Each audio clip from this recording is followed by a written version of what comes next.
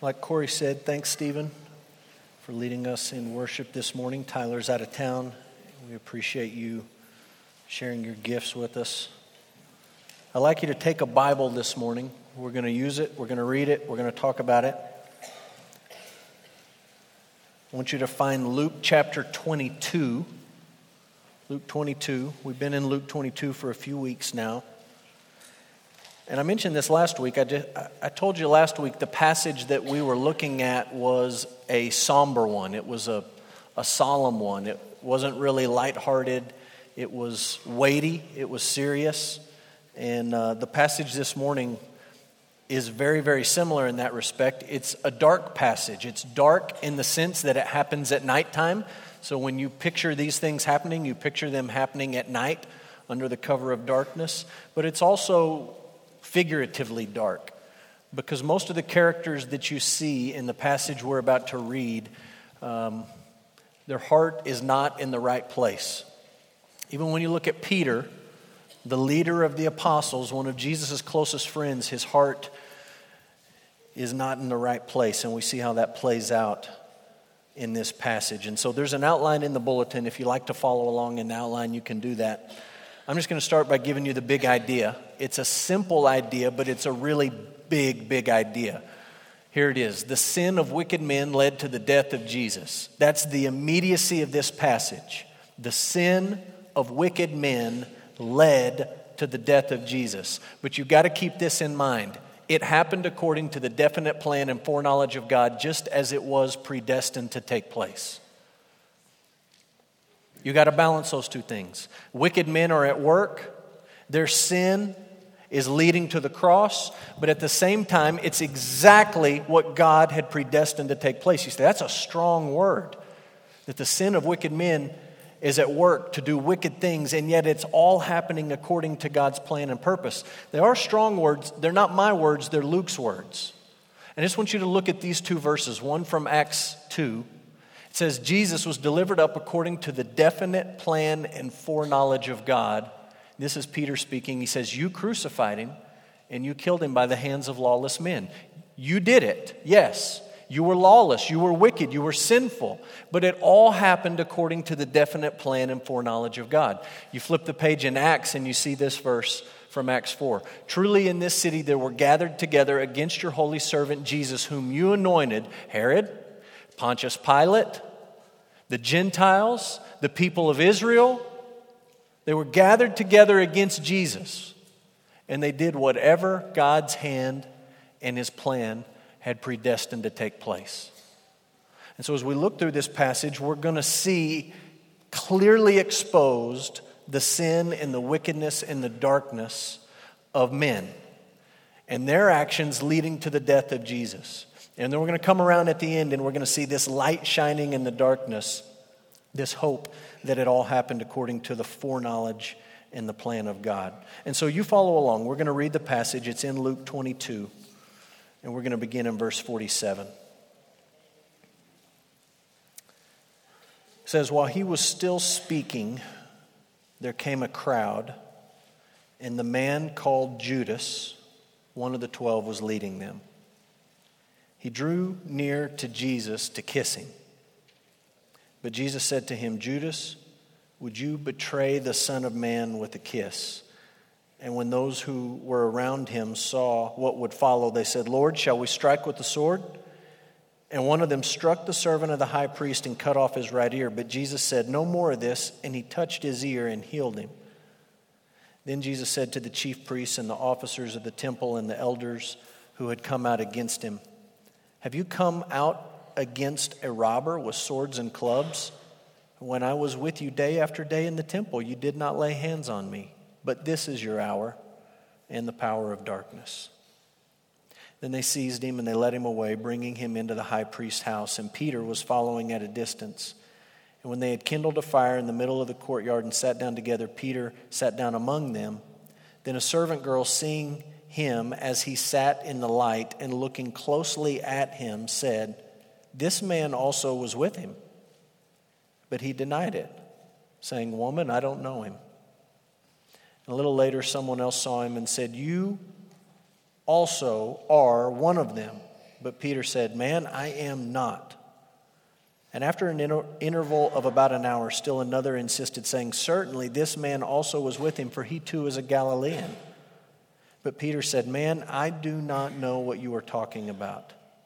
And immediately while he was still speaking, the rooster crowed. And the Lord turned and looked at Peter. Peter remembered the saying of the Lord, how he had said to him, "Before the rooster crows today, you will deny me 3 times." And he went out and he wept bitterly. This is the word of God. Let's pray.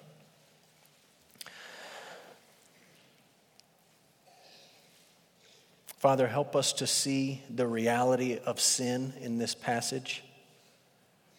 Help us to understand that this is not a story about only someone else, but this is a story about us. Help us to see the light of the glory of Jesus Christ shining in the darkness, shining in this passage, shining into our lives today. And Father, we pray for people who are in the room who do not know Jesus, who have never come to a place of repentance and faith, of turning from sin and trusting in Jesus.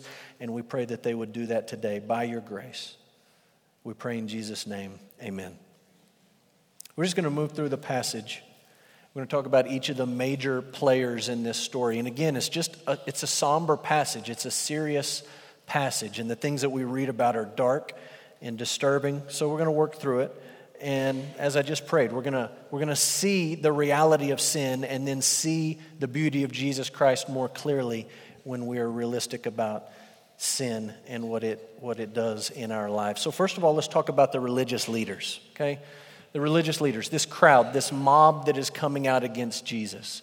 Here's the first thing I want you to see about these religious leaders. They allowed pride to harden their hearts.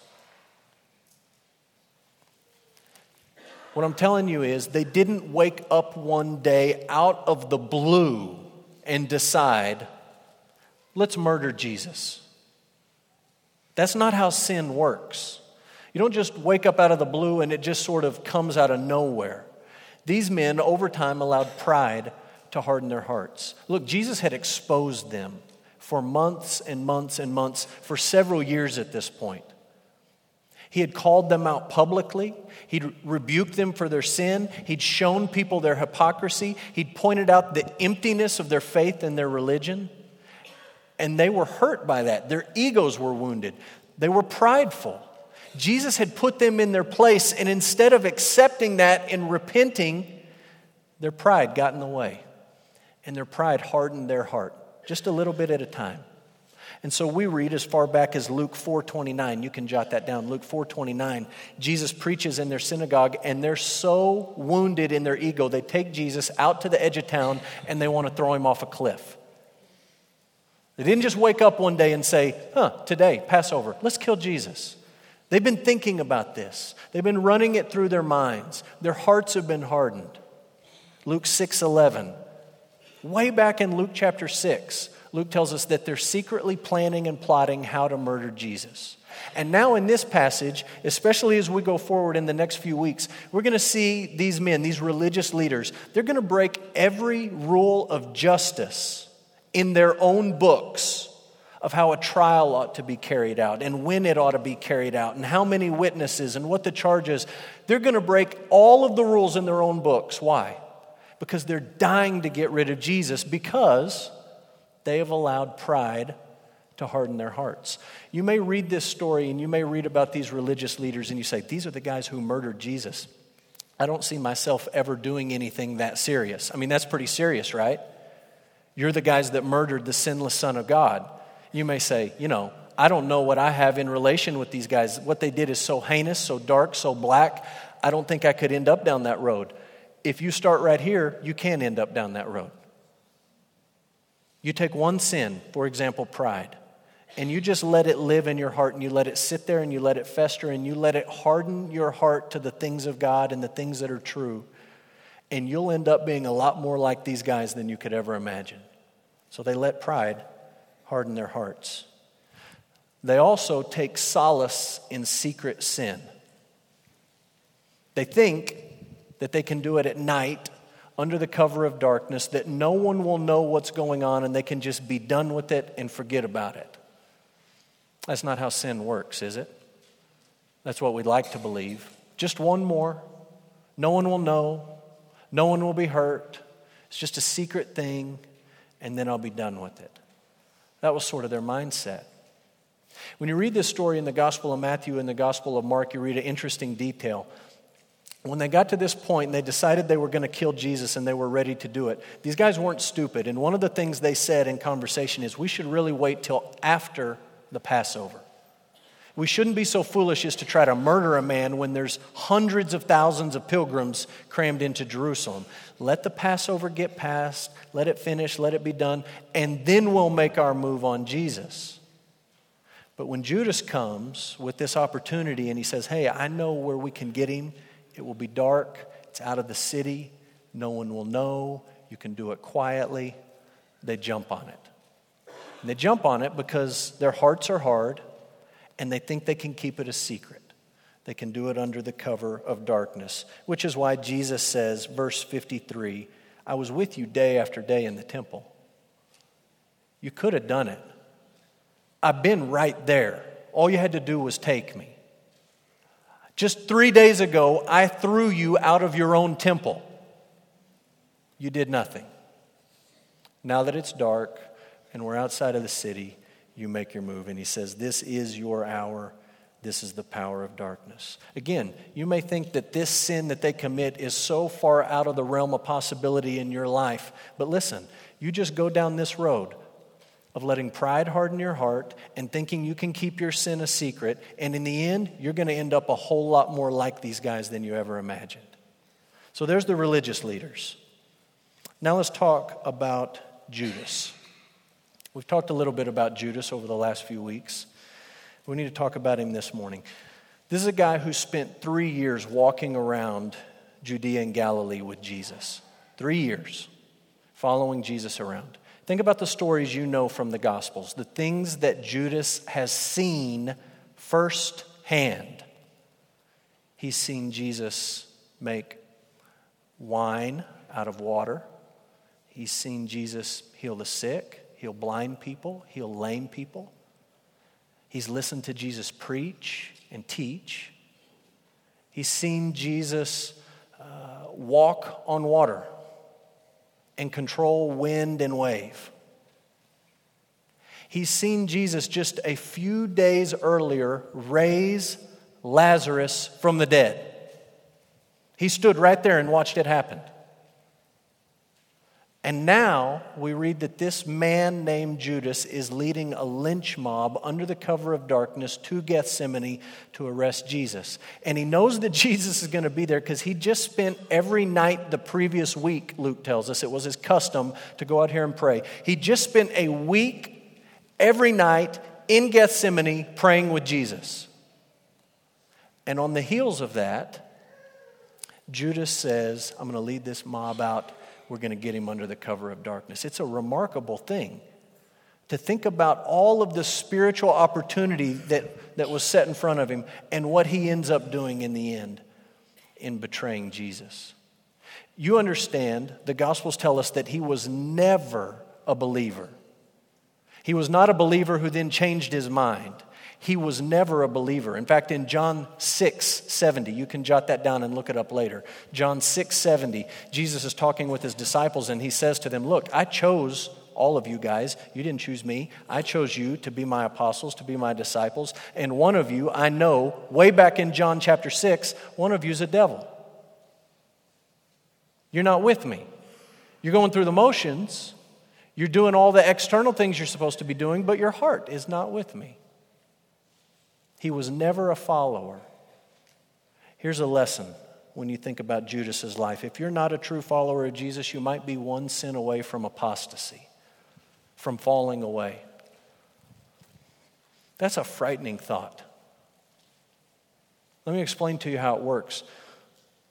In the book of Romans, Paul says that sometimes when a sinner, a lost person, someone who's not a Christian, when they're following sin and they love this sin and they want this sin, it's the most important thing in their life. Sometimes, says it 3 times in Romans 1, God just gives people over to the sin that they want so bad. Sometimes he just steps back and says, you want it? You got it. I'm done. He gives them over. And here's the thing. When it gets to that point, there's no warning shot fired. You know what I'm talking about? There's no text message from heaven that says, hey, you're down to your last one. How many of you guys have been watching presidential debates over the last couple of weeks? Sigh and groan as you raise your hand. There's been about 1,000 of them. And it's remarkable that in a country of 350 million people, we're down to these 6. These are the 6 we get to pick from. And they line them up on the stage, and they do this little thing. They say, we're going to ask you a question. You got 30 seconds to answer. And when your time's up, we're going to ding you. So they start talking. They start going. And you hear this, ding, bing, bing, bing, ding, ding, ding, bing, bing, bing, bing, bing, bing, bing. And it just goes on and on. But the point is, they're saying, hey, your time's up. It's almost up. You got 5 seconds left. You got 3 seconds. Time's up. And I'm just telling you, when you think about this idea, if you're not a true follower of Jesus, you might be one sin away from apostasy. There's no bell that's going to go off and say, bing. That's it. Watch it. Judas crosses a line in this passage. And to use a phrase from Romans 1, God gives him over to it and he never crosses back across that line. I can't tell you what that line is in your life or where it's at or what it looks like. I can't. No one can tell you that. But I'm telling you, it's very real. You could be one away from God just saying, you want it? You got it. And Judas crossed that line and he never came back. Look at the last thing that Luke tells us about Judas. It's the last time he mentions Judas's name in his gospel. It's in verse 48. Jesus said to him, Judas, would you betray the Son of Man with a kiss? It's a form of greeting. It's a form of affection. Something that a friend would do to a friend, a brother to a brother. And that's the signal. Of all the things he could have chosen to do in the darkness of that garden to identify Jesus, that's what he goes with. And it's the last thing that Luke says about him in the Gospel of Luke. We know from the other Gospels and from the book of Acts a few more things about Judas after this incident, because this is where Luke leaves it. We know that after they took Jesus, sometime later, Judas began to feel guilt. He began to feel remorse for what he had done. And we know that he took the money that they had given to him and he tried to give it back. He took it back and they said, we don't want your money. They were done with Judas. They had used him. We know from the Gospels that Judas went out feeling miserable and he hung himself. We also know that as he hung there and his body stayed there, we don't know how much time passed, but some amount of time passed. And eventually he fell from that spot where he was hanging and his bowels burst out on the rocks below. You read that end and you say, that's such a tragedy. It's such a sad end. And you look at the life of spiritual privilege that led up to it. A man who spent 3 years walking with Jesus and he was never a true follower of Jesus. He followed him around for 3 years, but he never followed him.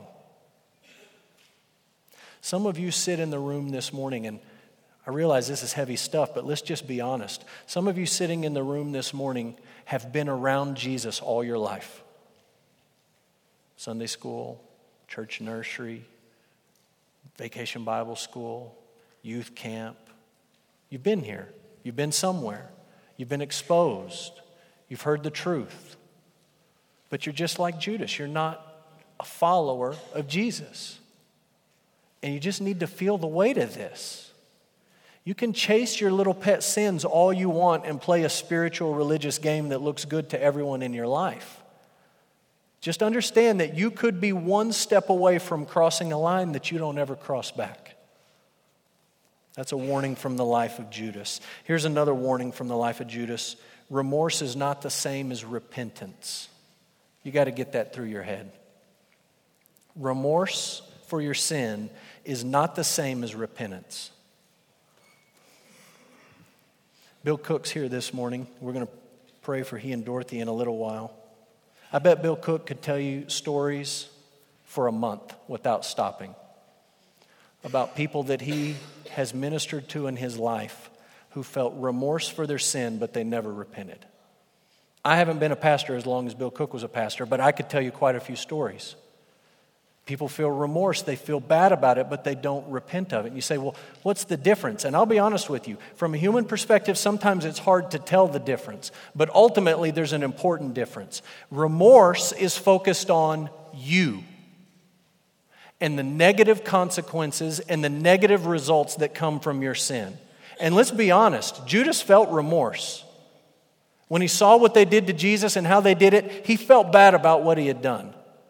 And there's going to be things in your life that you do. You cross a spiritual line. You rebel against God. You transgress in some way. And you say, man, I didn't think this was going to happen because I did that. You're going to feel remorse. But remorse is focused on you and the negative consequences that you experience because of your sin. Repentance is not focused on you. It's focused on God. Repentance is not so much concerned with the idea of my sin has bad consequences in my life. Repentance is focused with the idea of my sin is an offense against a holy, holy, holy God. That's what David said, right? When he repented of his sin with Bathsheba. He'd sinned against 1,000 people, including himself. And what does he say? Against you and you only have I sinned. That's the focus of repentance. And Judas never got there. He felt remorse, absolutely, but he never got to a place of repentance. So remorse is not the same as repentance. That brings us to Peter. Let's talk about Peter. I'll be honest with you, I've thought about Peter a lot this week, and the deal with the sword is just, I don't know how to explain it to you. Peter taking a sword, trying to chop a guy's head off in the garden. Part of me says, well, Peter was kind of an impulsive guy, right? He was like your friend that speaks first and then he thinks. That was Peter. He did something and then he thought about it. And so maybe he just did it. Maybe Peter is just a good counterpuncher, to use a phrase from the election cycle this go around. Most of us tend to be that way. We think we're pretty nice until you cross us, and then we're going to do something, say something to get even with you, to get back at you. And we really believe deep down that a little bit of revenge in something we do or something we say is going to just make us feel better. You're that way. I'm that way. You get in a situation with somebody and they hurt your feelings, right? They say something that upsets you. And then later in the day, you do this because I know I do this. You say, oh, I wish I'd have said this. I mean, it's too late. You can't go back and say it, but you say, I wish I'd have just given them this zinger. When you think that, what are you saying to yourself? You're saying, a little bit of revenge would have made me feel better. Would it have? No. So maybe that's Peter. He's counterpunching. He's reacting. Maybe Peter is just still confused. I think this is part of it. You remember a few weeks ago, Jesus told these guys, get a sword. He's talking about the mission that they're about to go on. It's not a short-term deal where they come back and check in with him, but it's you're going out and you're not coming back. And one of the things he tells them to take is a sword. So maybe he's just confused about what that meant. One other possibility that sometimes we forget about, to give Peter a little bit of credit. Go back and read John chapter 18 this afternoon. There's a detail in John 18 that's not in Luke, it's not in Mark, it's not in Matthew. And the little detail is fascinating. It says Jesus is out there praying in the garden when the mob comes, right? And the mob comes and Jesus shouts out at them, who are you looking for? And the mob shouts back and they say, we're looking for Jesus of Nazareth. And then Jesus shouts back, you ready for this? I am he. And John says when those words came out of Jesus' mouth, everybody in that lynch mob fell to the ground. Peter saw that and heard it. I mean, he's out there in the darkness and he hears everybody coming and he hears this back and forth. Who are you looking for? We're looking for Jesus of Nazareth. I am he. And he hears everybody hit the ground. And so maybe Peter thought, this is it, man. It is time to throw down. Jesus took him out and I'm going to go finish him off. I don't know what's going through Peter's mind. What I do know is that all of the Gospels record Jesus saying, put it up. Put it up. That's not the way we're going to do it. He tells them to put the sword away and to be done with it. So they take Jesus. Peter's following at a distance. We read in another place that there's actually two of them following at a distance. It's Peter and John. John gets him into the courtyard where this little mock trial is beginning. And I don't need to read it back to you or describe it in too much detail. You know the story. Little girl says, "Hey, you look like one of them." And Peter says, "What? I don't know him." Another guy says, "Hey, you really do kind of look like one of them. You were with them, right?" Peter says, "I don't know what you're talking about." A little bit of time goes by, and a third guy hears Peter's accent. He was from the redneck country, so this would be like one of you guys going up to New York City, and as soon as you open your mouth, they're going to say, "Hey, you're not from around here." And you can deny it and curse and yell and holler and hoot all you want. It's just going to confirm the fact that you ain't from around here. And they're going to know it. And this guy says, "Hey, we know you're from Galilee. Listen to the way you talk. You say y'all." We don't say that. Peter says, "I don't know what you're talking about. I don't know him." Luke does not record Peter cursing and swearing and making an utter fool of himself. He does record a fascinating detail where he says, as soon as that rooster crowed, Jesus was close enough that he looked Peter in the eyes. You can imagine what's going through Peter's mind in that moment. You remember what Peter said in Luke 22, back in verse 33? Jesus said, "Peter, Satan's demanded to sift you. I've prayed for you so that when you've turned, you can strengthen your brothers." And what does Peter say? Luke 22:33. "Lord, I'm ready to go with you both to prison and to death." Give him a little bit of credit. He was willing and ready to fight in the garden against insurmountable odds, humanly speaking. But here it's a girl and a few more bystanders asking him questions, and he says, "I don't know who he is. I don't have anything to do with that guy. I'm just listening in." Peter's pride led him to overestimate his spirituality. And I hope you can draw the connection between Peter and his pride and the religious leaders and their pride. And I hope you can understand that the darkness in both of those situations began with the exact same sin issue: pride. You don't think you're capable of doing something like this? Neither did Peter. He swore he would not do it. He insisted that it was beyond what he would do. He even said, "Look, if all these other chumps deny you, I won't do it," putting himself one step above all the other apostles. They might, I won't. It's the exact same issue that led the religious leaders to do what they did. And you look at it at that point and you say, well, it sounds like you're saying Peter's just as bad as Judas and just as bad as the religious leaders. That's exactly what I'm saying. What's the difference? The difference is back in Luke 22, a few verses earlier, right before Peter says, "I'm not going to do it," Jesus says, "Peter, I have prayed for you." I prayed for you, Peter. You want to know what the difference is? Hold your spot here in Luke and flip back to the book of Psalms in the Old Testament and find Psalm 37.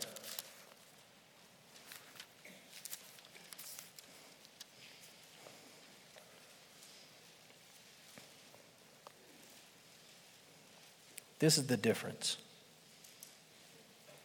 Psalm 37.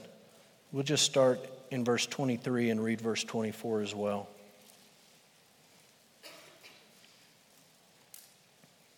Psalm 37, verse 23. It says, "The steps of a man are established by the Lord when he delights in his way. Though he fall, he shall not be cast headlong." Why? Because the Lord upholds his hand. Peter wasn't just a little bit better than Judas. He wasn't just a cut above the religious leaders. The same sin that lived in Peter's heart is the sin that lives in your heart and that lives in my heart. And when you and I sit around and we say things like, Can you believe what that person did? I could never do anything like that. Can you believe what happened over there? I would never be capable of something like that. What you're really saying is the sin in my heart is somehow qualitatively different than the sin in yours, and it's not. The difference wasn't that Peter was a better guy. The difference was that Jesus prayed for Peter, and to quote Psalm 37, the Lord upheld his hand. That was the difference. That's why Peter moved from remorse to repentance. We read in all the Gospels, Judas goes out and he weeps bitterly. We read that Peter, after this moment, goes out and he weeps. Same response, but then Peter moves one more step from remorse to repentance. And this is the last thing I want you to see about Peter. Repentance is a blood-bought gift, and the blood of Jesus is more powerful than your sin. It's a blood-bought gift. The New Testament talks about repentance. It's a gift. God grants people repentance.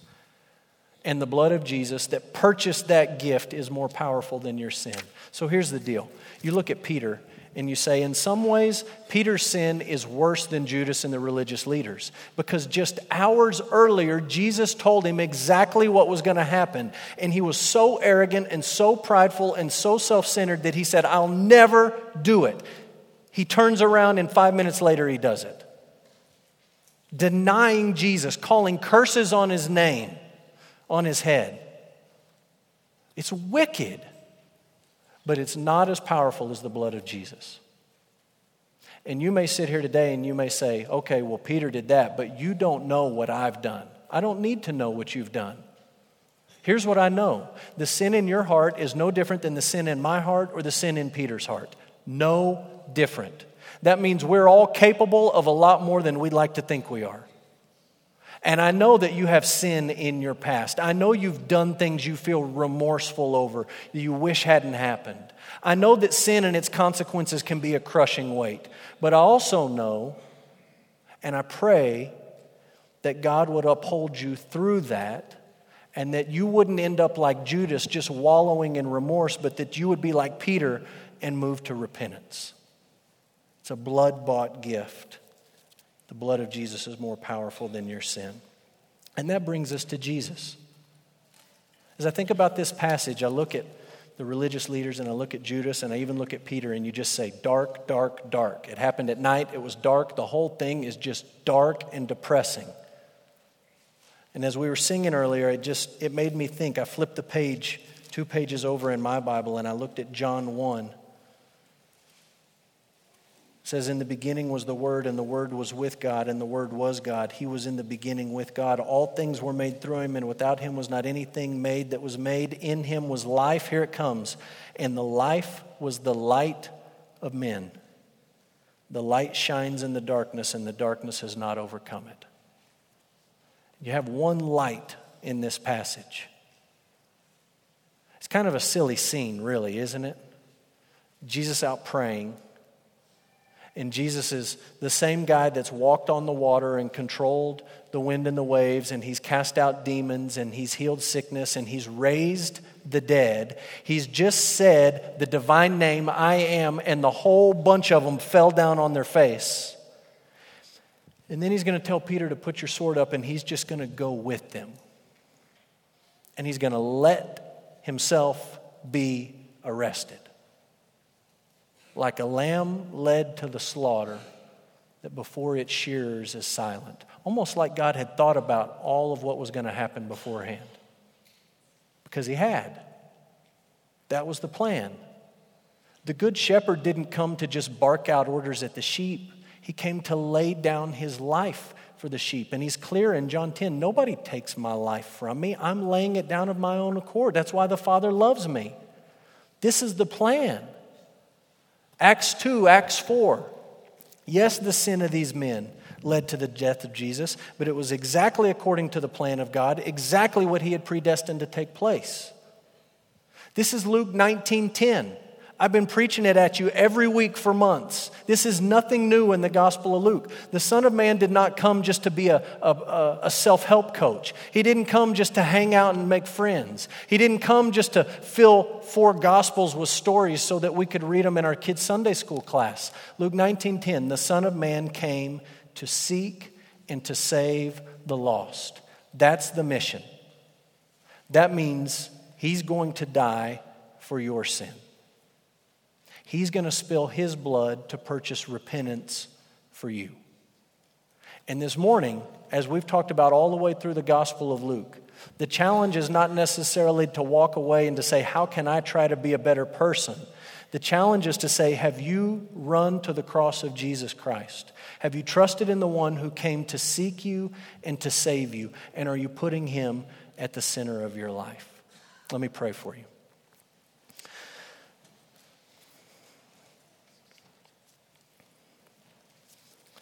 Father, we're grateful for a realistic picture of who we are. And when we look at the religious leaders, when we look at Judas, when we look at Peter, we see way too much of ourselves. We see ourselves in their cowardice. We see ourselves in their pride. We see ourselves in their attempt to puff themselves up and build themselves up spiritually. We see ourselves in their hardness of heart and their stubbornness. Father, I pray that we would be realistic about the darkness that Luke is describing here, and that we would understand that he's talking about us. But Father, we have great hope because the light has come to the darkness and the darkness has not overcome it. We have hope because the Son of Man came to seek us and to save us. He came for this very purpose, on a mission to give his life for ours, to spill his blood for our salvation, to purchase the gift of repentance, that we might move from wallowing in remorse, focused on ourselves, to focusing on you in your glory and your holiness. Father, we pray for those in the room. Father, we know there's people here who have been around church, in Jesus, in Christians all of their life. And they're no different than Judas. They're just playing a game, and we pray that you would wake them up. Father, for those of us that do love you, that have trusted in Jesus, we pray that we would be honest and biblical about what we're capable of, that we would look at Peter in this story and that we would give pause when we start to boast about our spiritual steadfastness and our faithfulness and our love for you, but that we would be humble, resting in the fact that you pray for your people, resting in the fact that even though we fall, we don't fall headlong because you hold us up. Resting not in our ability to be faithful to you, but resting in what Jesus Christ did for us on the cross, in seeking us and saving us. Father, as we come to a time of response, I pray for the folks in this room. Some need to repent. Some need to reflect. Some need to worship and give thanks. But Father, as we do that together and we do it through song, we pray that you would be honored and glorified. And we pray in Jesus' name, amen. I want you to stand and we're going to sing a couple